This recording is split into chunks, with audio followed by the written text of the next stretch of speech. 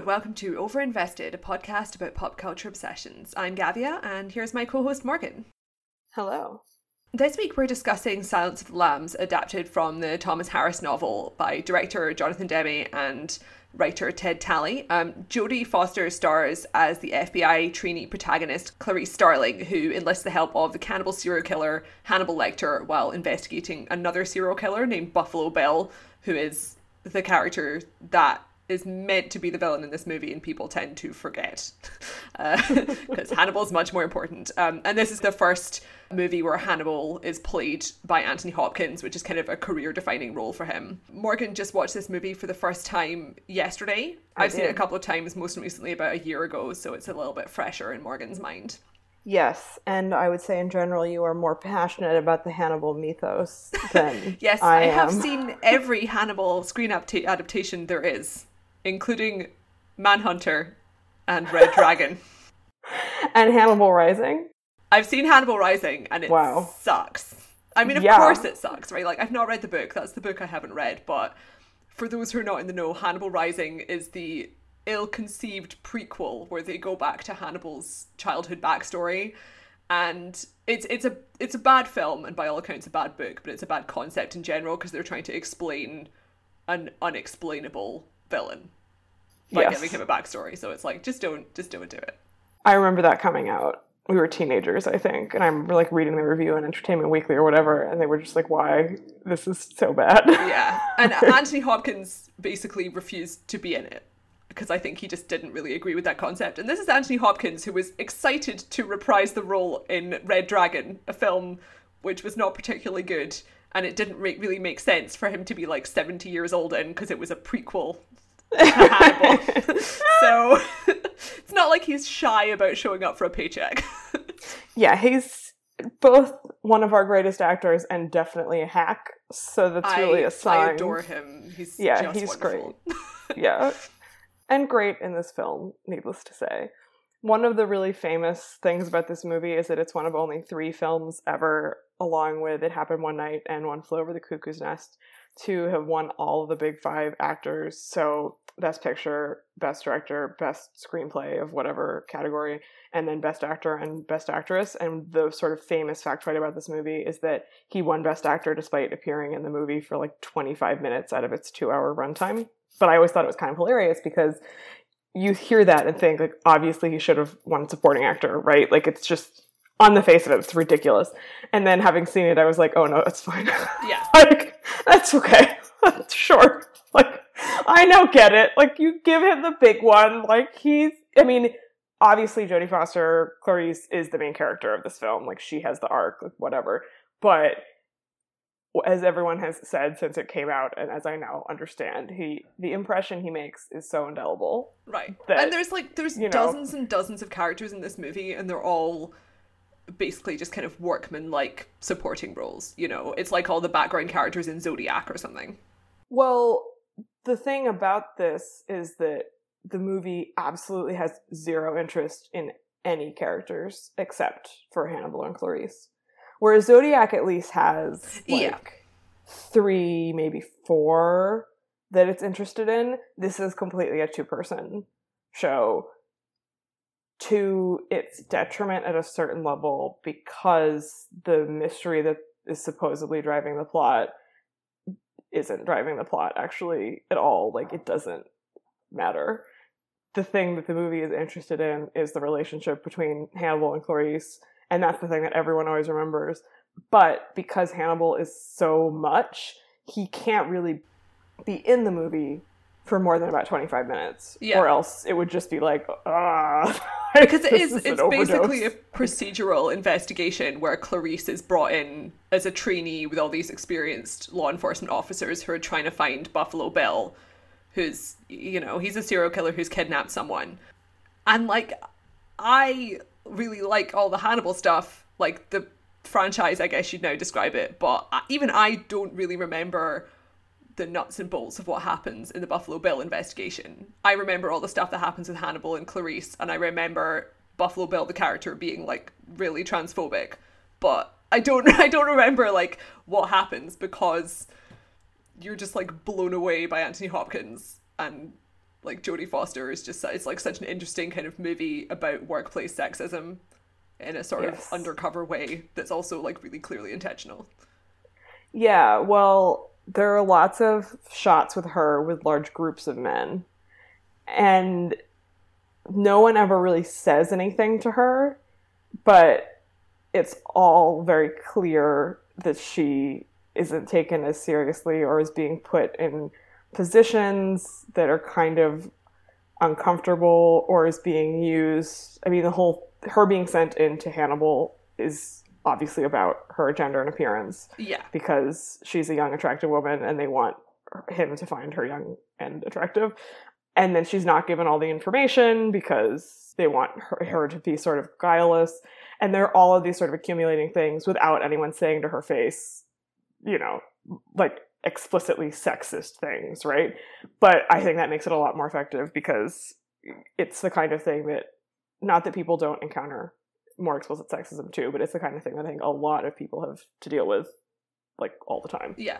And it gives her a really interesting kind of thriller protagonist role, because I would say even probably most thrillers are about men who are sort of like, I'm working alone, or there's some reason relatively contrived that means that they have to be sort of on this quest by themselves and can't receive outside help.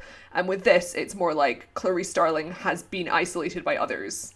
It's just going to be a situation where people don't trust her word and her opinion, which is kind of the way the books are as well. So even though she's clearly really competent, even though she's inexperienced, it's like she's just having to go and like hunt down this serial killer by herself.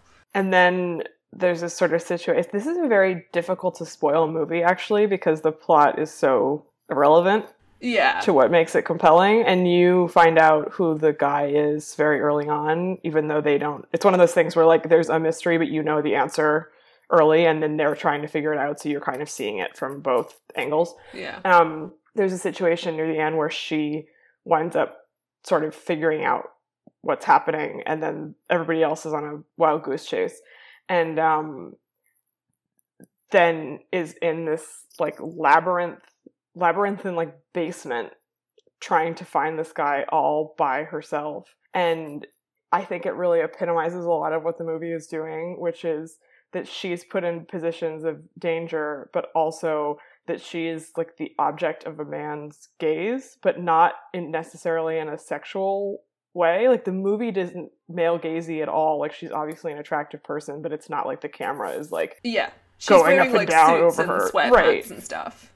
Yeah, but the idea of her as like someone who is looked at by men or is threatened by men in that way is conveyed really well in this one particular way in this scene that I don't want to spoil actually because it's so good.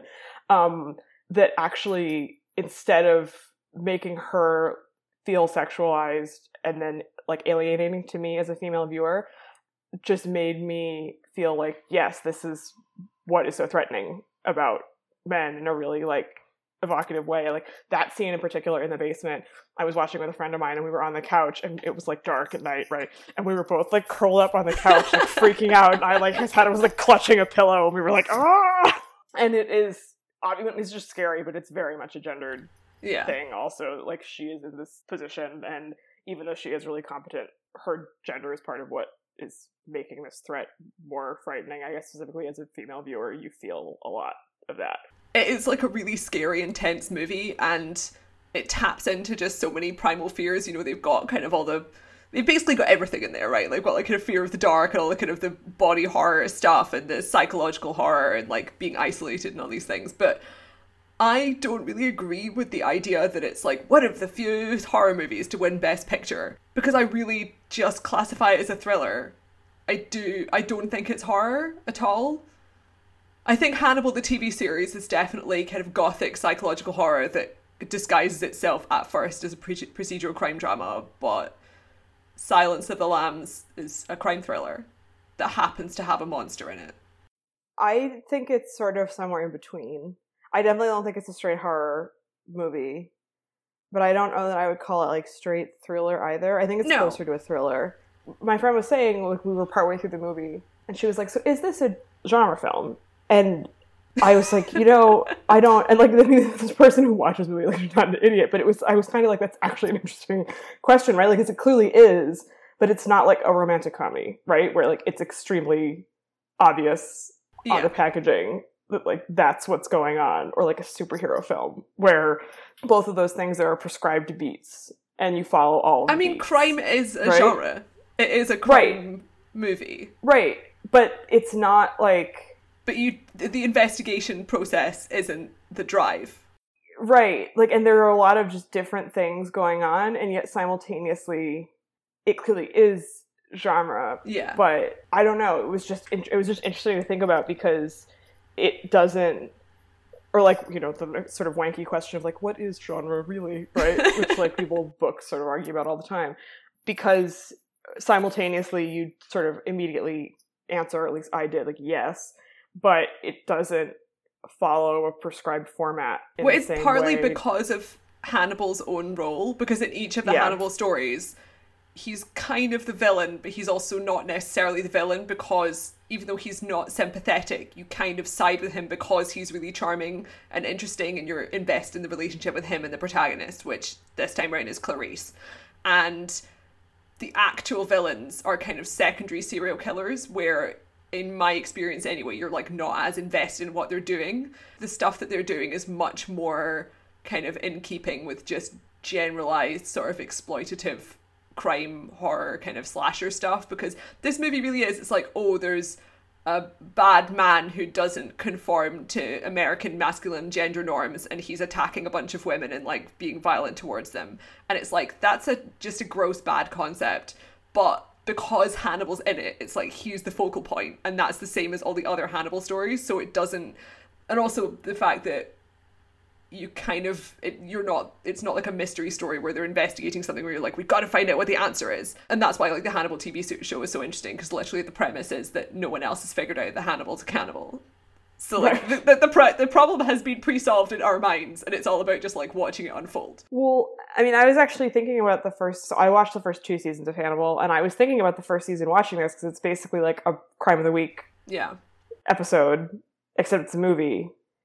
And the Crime of the Week, as with that show and many other sort of semi-serialized procedurals, like, you don't care about the procedural element at all. And I actually think with Hannibal that the procedural stuff was really helpful in keeping the show, sort of the ball rolling on the show.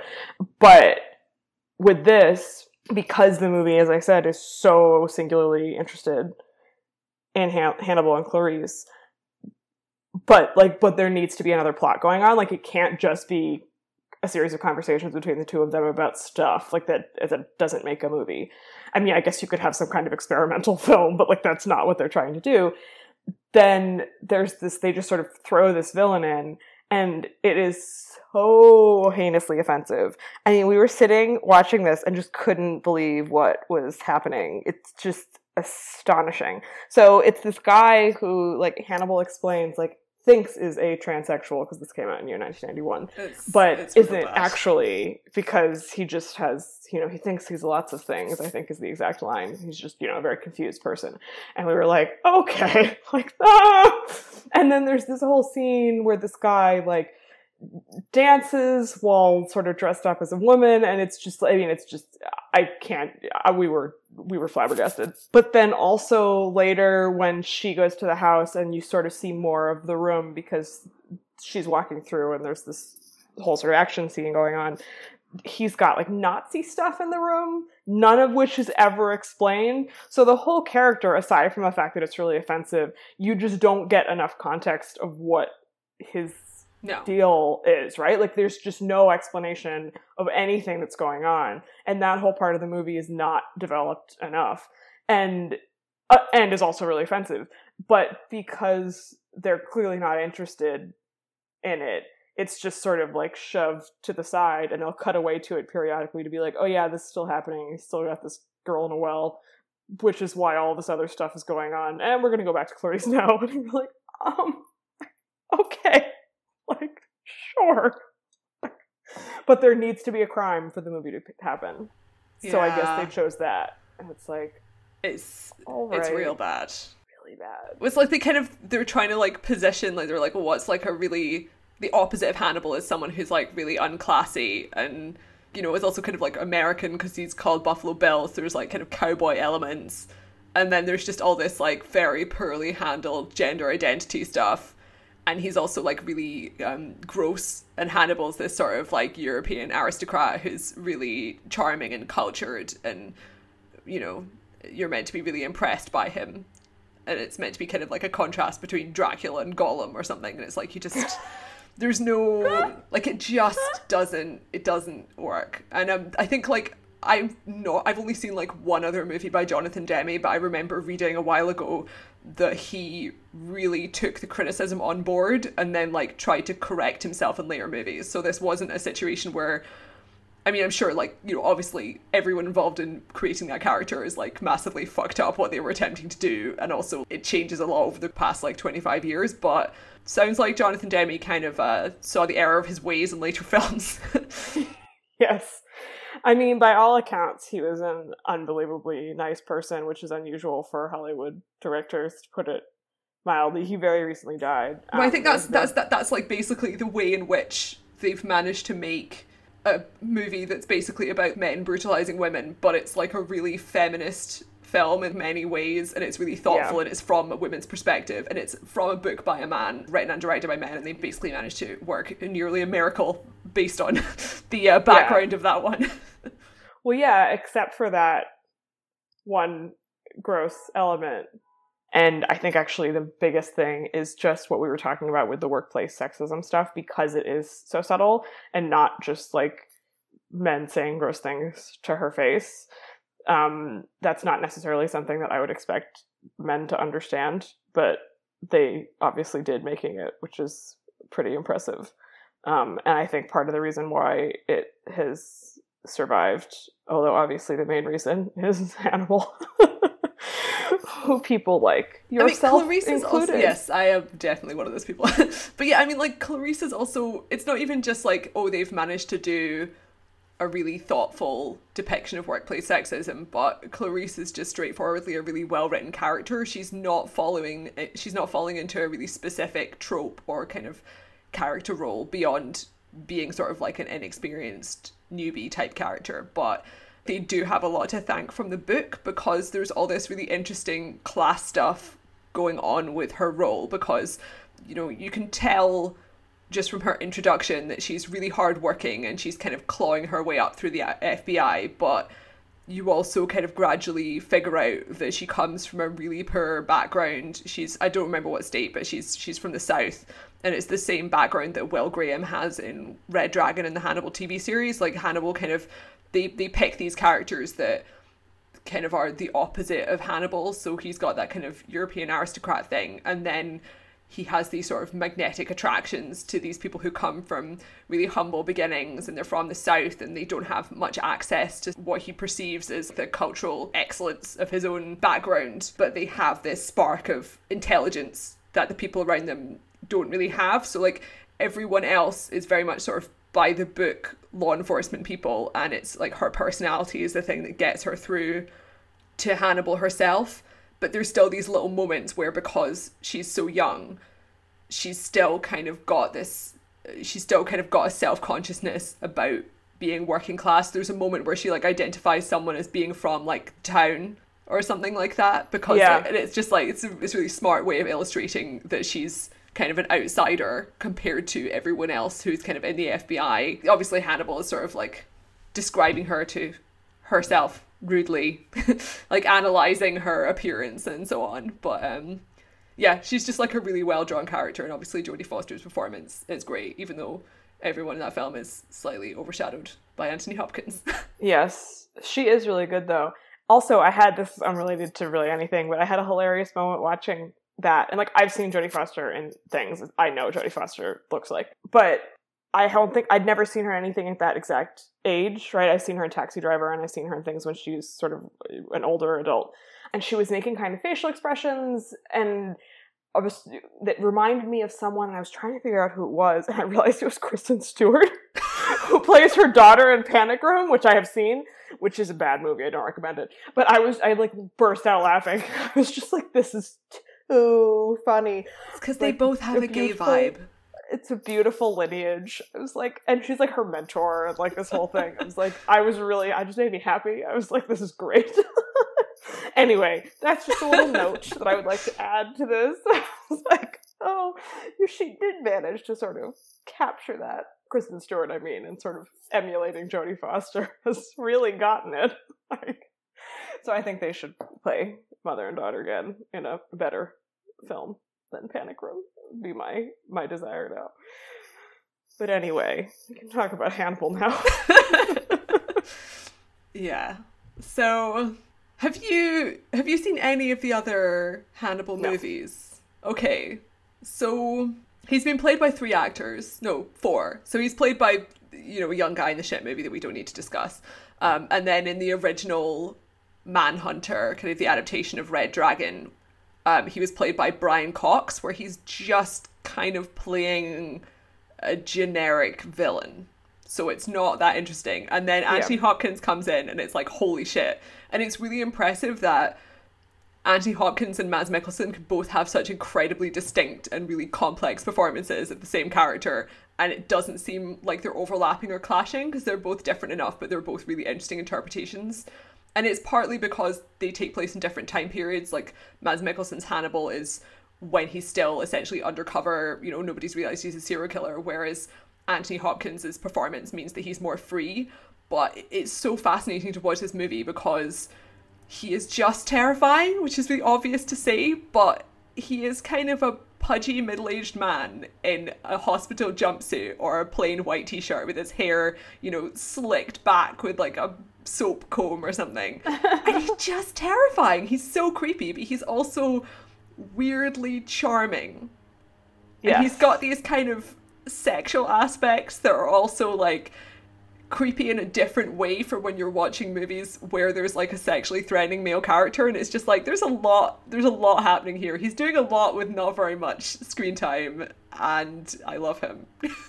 Well, a lot of that I think is, the performance obviously is incredible, but of course a lot of it is the direction as well, which has to be really good because he's in a cell for most of but it's also like literally time, like a dungeon. They're like, throw him in the medieval dungeon. Right. And he is often shot in super close up and doesn't ever blink. And in general, there's a lot of shots of people in super close up, mostly in those scenes, but not exclusively, where the person is right in the middle of the frame. And anyone who's taken a film studies class will have been told this, like the second day or something, that generally when people are having a conversation in a movie, they put one person on one side of the frame and one person on the other side, and then cut back and forth between them. So your brain kind of will put someone on the left and put someone on the right, and it's just a verbal like shorthand. It's just easier for your brain to process that information for whatever reason. And he and Clarice will often be right in the center of the frame. And then that is a fairly consistent thing when something intense is happening throughout the movie. So there's a scene in a funeral home where she's kind of remembering her father's funeral, and she's sort of walking forward and her face is right in the center of the frame, and it's a super close up. And Demme uses that a lot. And so there's a bunch of shots where Anthony Hopkins' face is just like right in the middle of the frame, and it's really huge, and he's doing his creepy thing. And that adds to the performance a lot, I think, because instead of doing any flashy things, he just lets him do it, but also makes him the center of the action. Like, he's just there. And then also when he cuts back to Clarice, you get the same sort of intense gaze at her. Strange lizard face.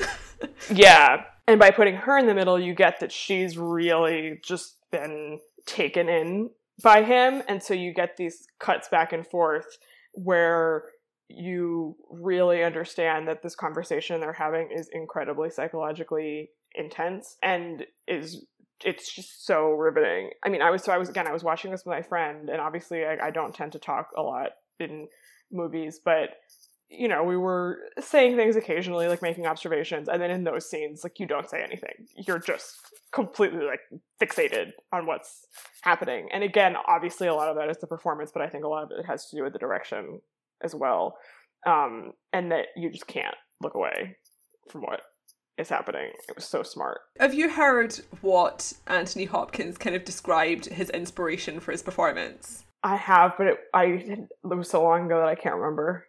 He said he was trying to combine Katharine Hepburn with Hal from 2001. Yes.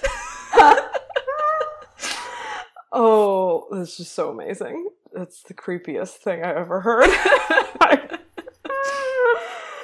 Oh, I feel like I should watch it again now with that in my mind to like. I need to, because I rewatched it like last year or the year before, but I think like the next Hannibal movie I'm going to watch is Hannibal, because my housemates and I were working our way through the entire series in chronological order. So we still need to watch Hannibal, which is not as good as this, so don't bother. But I'll have to look out for the HAL 9000 comparison. But really, he's Dracula. I mean, he's Dracula. Yeah. Katharine Hepburn was alive in 1991 also, so imagine hearing that quote, just being like, okay. I feel like she'd appreciate it. I think Katharine Hepburn might have time for that. Yeah, I think she would be flattered, probably. Who wouldn't be, honestly? I mean, what a statement. Yeah. That is.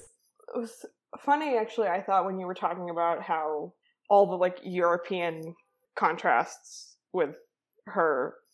So I think she's meant to be from West Virginia. I wasn't thinking about that almost at all watching it. Like, there's a bit right at the beginning where he's done this drawing of the Duomo in Florence and talks about how, you know, like, he's never going to see it again because he's locked in a cell forever or whatever. And he's got a kind of funny accent. But I don't think they make... So it's definitely implicitly there. And he has one speech in particular where he goes after the fact that she's, like, basically a hick. Yeah. And, you know. But I don't think they make a huge deal out of that. I think that the TV show, again, because he's a free man at that point, especially, like, you know, near the beginning. And then, of course, they go to Italy in the part that I haven't watched. That there's way more of an emphasis on his, like, high culture. Yeah. I mean, it's also, like partly... thing. I mean, it's not relevant to Silence of the Lambs, really, and also because of the actor. It's, you know, like, Anthony Hopkins, his accents typically fall somewhere on a spectrum between full Welsh and American, depending on... Yes. You know, there's several roles I've seen him in where there's just, like, a little bit of Welsh is just coming in there. I mean, obviously, every aspect of his performance is flawless, but, like, I think he's just, like, it just doesn't matter if I'm a little bit Welsh, because no one is going to recognise that it's a Welsh accent. Yeah. But, I mean, he's definitely kind of trying to do some sort of generic... Yeah, he's kind of a mid-Atlantic, like, person whose second language might be English, but... Yeah. Like, the character's Lithuanian, which is irrelevant. You know, he's someone who can potentially have grown up in a Dracula castle, and it's just more relevant in the Hannibal TV series because Mads Mikkelsen's Danish, so he's very clearly European, and also, like you said, you know, he has more of the trappings of aristocracy, but it's also, like, because of the genre thing. So Hannibal, the TV show, is absolutely just, like, a gothic drama with loads of sort of, like, looming architecture and stuff, and Silence of the Lambs is a procedural, so, like, he's still like Dracula, but it's more in the sort of personality sense. He's this inhuman monster who consumes flesh, and there's all this gender and sexuality stuff, and it's also like he is FBI proof, because the whole concept of all the Hannibal stories is that they're using all these really high-tech profiling techniques to track down serial killers, and it's all very highly researched, and there's all this stuff where they're using, you know, psychological profiling jargon and stuff to figure out who Buffalo Bill is. And then with Hannibal, he has no motive and his background is obscured, and he's just acting completely truly to his own soul. And that's also kind of tied up in his relationship with Clarice, because he doesn't fulfill any kind of rational morality or any emotions that make sense for any other characters, including the bad characters. It's just that, like, he likes Clarice and she's been polite and respectful, so he will repay that with his own politeness and respect. Yeah, I mean, I think it's more just that he's so completely other. Yeah. Right? And the weird accent is part of that. So he's definitely not American. Yeah. But it's more just that he's not American as opposed to that he's concretely anything else. Yeah. And when he's sort of ripping into her, and mostly he is very polite to her, but when he occasionally is ripping into her, it's like he is this sort of like God figure, right? Who's all-seeing. And I don't know, I guess it's less obviously you're getting all the like contrast between the two of them, and that's the point of the movie. But because of all the stuff you were just saying, it's like he's just been birthed from the ether, right? Yeah. As this inexplicable. And he's superhuman. You know, in the books, he has glowing red eyes and 6 fingers on one hand like the devil. And, you know, throughout all the adaptations, he's super strong, which is a bit more plausible for Mads Mikkelsen than Anthony Hopkins. But I'll still accept it because it's awesome. It's it's interesting because, like, he is the authority figure because he is the one who's obviously smarter than everyone else. Yeah. But the film kind of simultaneously endorses and also critiques his snobbery, because his snobbery is so ridiculous and over the top, and it's all tied up in stuff that no one has any hope of having access to. But at the same time, you're kind of almost meant to sympathise with the fact that he just has no respect for these people who are disrespecting Clarice. And it is because they're all just like really, you know, they're poorly behaved and rude. They're tasteless. And even though she is also not fulfilling his snobbish standards, she's sympathetic as well. So you've got this interesting thing where like you're always kind of caught between like approving and disapproving of what he's saying and doing. Yeah, it's interesting because they're so different and not exactly on the same side, but as a viewer you kind of put them in one category and everybody else in another category, which goes back to the fact that the film, again, is completely uninterested in everybody else in this movie. So you're kind of like, well, they can just fuck off. But the Hannibal and Clarice are the interesting ones. I also thought it was interesting. There's not actually very much violence at all in this movie. I mean, you see some like photographs of stuff that Buffalo Bill has done to these women. Yeah.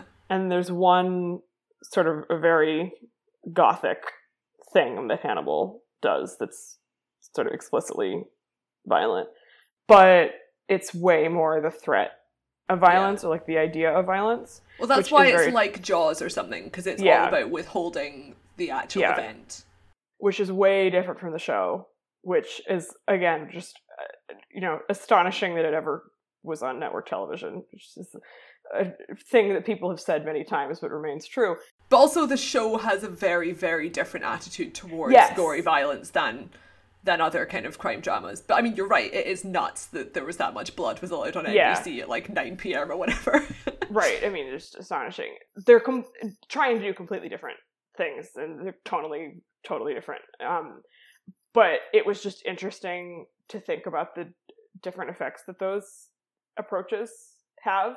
And it was one of the things actually that I always found not as interesting about the TV show. It wasn't like my sensibilities were, like offended. And it was always it's really aestheticized violence. So it wasn't like you're watching it and it was really, at least to me, like upsetting. But I didn't find it that interesting personally. And I found this way more affecting because it's kind of like the Monster in the Monster movie. Yeah. Right? Or like the Alien in the Alien movie, or whatever metaphor you want to use, where the sort of adage goes that it's always better to not show it because whatever you can come up with in your head is way scarier than anything that you could put on the screen. And they do show a little bit, which I think is also smart, but just the sort of talking about, cannibalism and all the serial killer stuff, to me, is the abstract of that is much more frightening than being shown a bunch of like Anthony Hopkins doing all of this shit. Well, that's where some of the others went wrong, right? Because I mean, obviously, regular listeners will know that I'm passionately obsessed with the TV show Hannibal, so I'm very much like it is both the best show ever, and also, I mean, it's a draw with Silence of the Lambs because they're both aiming to do really different things, but I think that it's just like a really wonderful gothic romance, and I love all the kind of stylized stuff. But it's fascinating to watch Red Dragon and Manhunter, both of which are adapted from the same story as the Hannibal TV show. They're all the story where the kind of FBI profiler, Will Graham, who has a similar kind of working class Southern background to Clarice, he kind of forms this relationship with Hannibal, and like they it's the same thing where he's trying to discover serial killers for the FBI.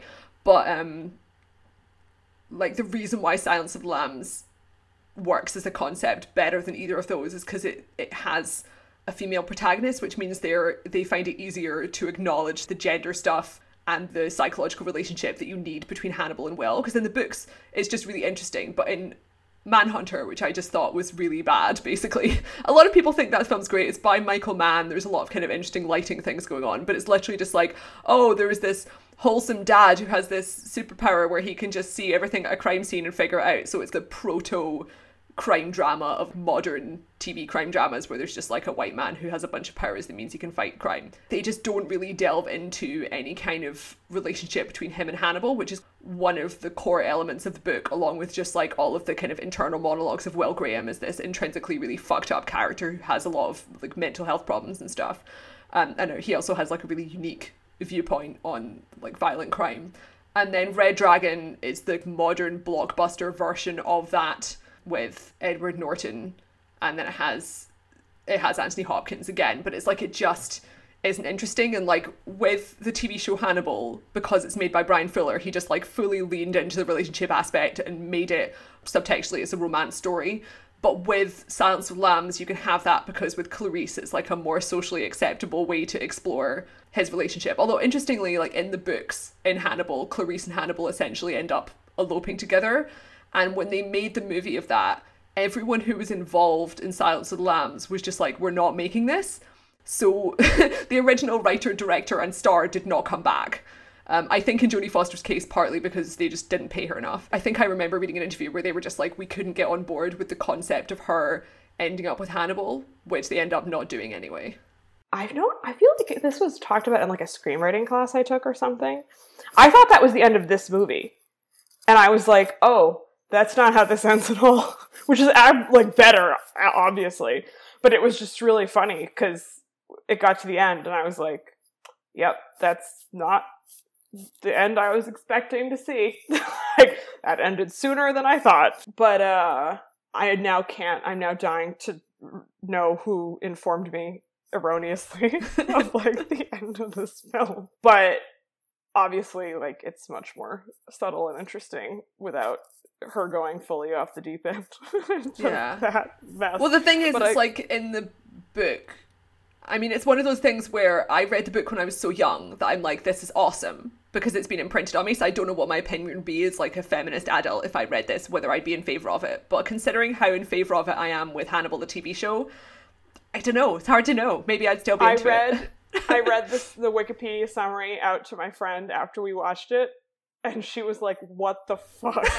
Like, yeah, this sounds real bad. He's kind of like, it's really unclear, like, because she's been isolated to the point where she basically just has no one else apart from Hannibal, and also it's strongly implied that he's drugging and brainwashing her, which is not a happy ending. It's like drugging and brainwashing her in an attempt to turn her into his sister, and then she refuses to be his sister, but is like, but I'll stay with you. This seems like maybe not the best. They redo that to a certain extent with Gillian Anderson's character Bedelia du Maurier in the Hannibal show, which is always really interesting because they don't really go into any of the backstory sister stuff intentionally because Brian Fuller has good opinions and was like, this is not relevant and it shouldn't be relevant. But Gillian Anderson, in terms of bone structure and appearance, looks really similar to Mads Mikkelsen, so it works fantastically well on a subtextual level. Oh, man. But yeah, basically Red Dragon and Manhunter don't work very well because of internalized homophobia nonsense where you can't have like a relationship between two men, even though I'm not even speaking about it like romantically or sexually. It's just got to be really, they don't want it to be like this complex thing. Yeah. And then it's just like, oh, well, you've done like a crime drama with a serial killer in it, big whoop. There's a lot of them.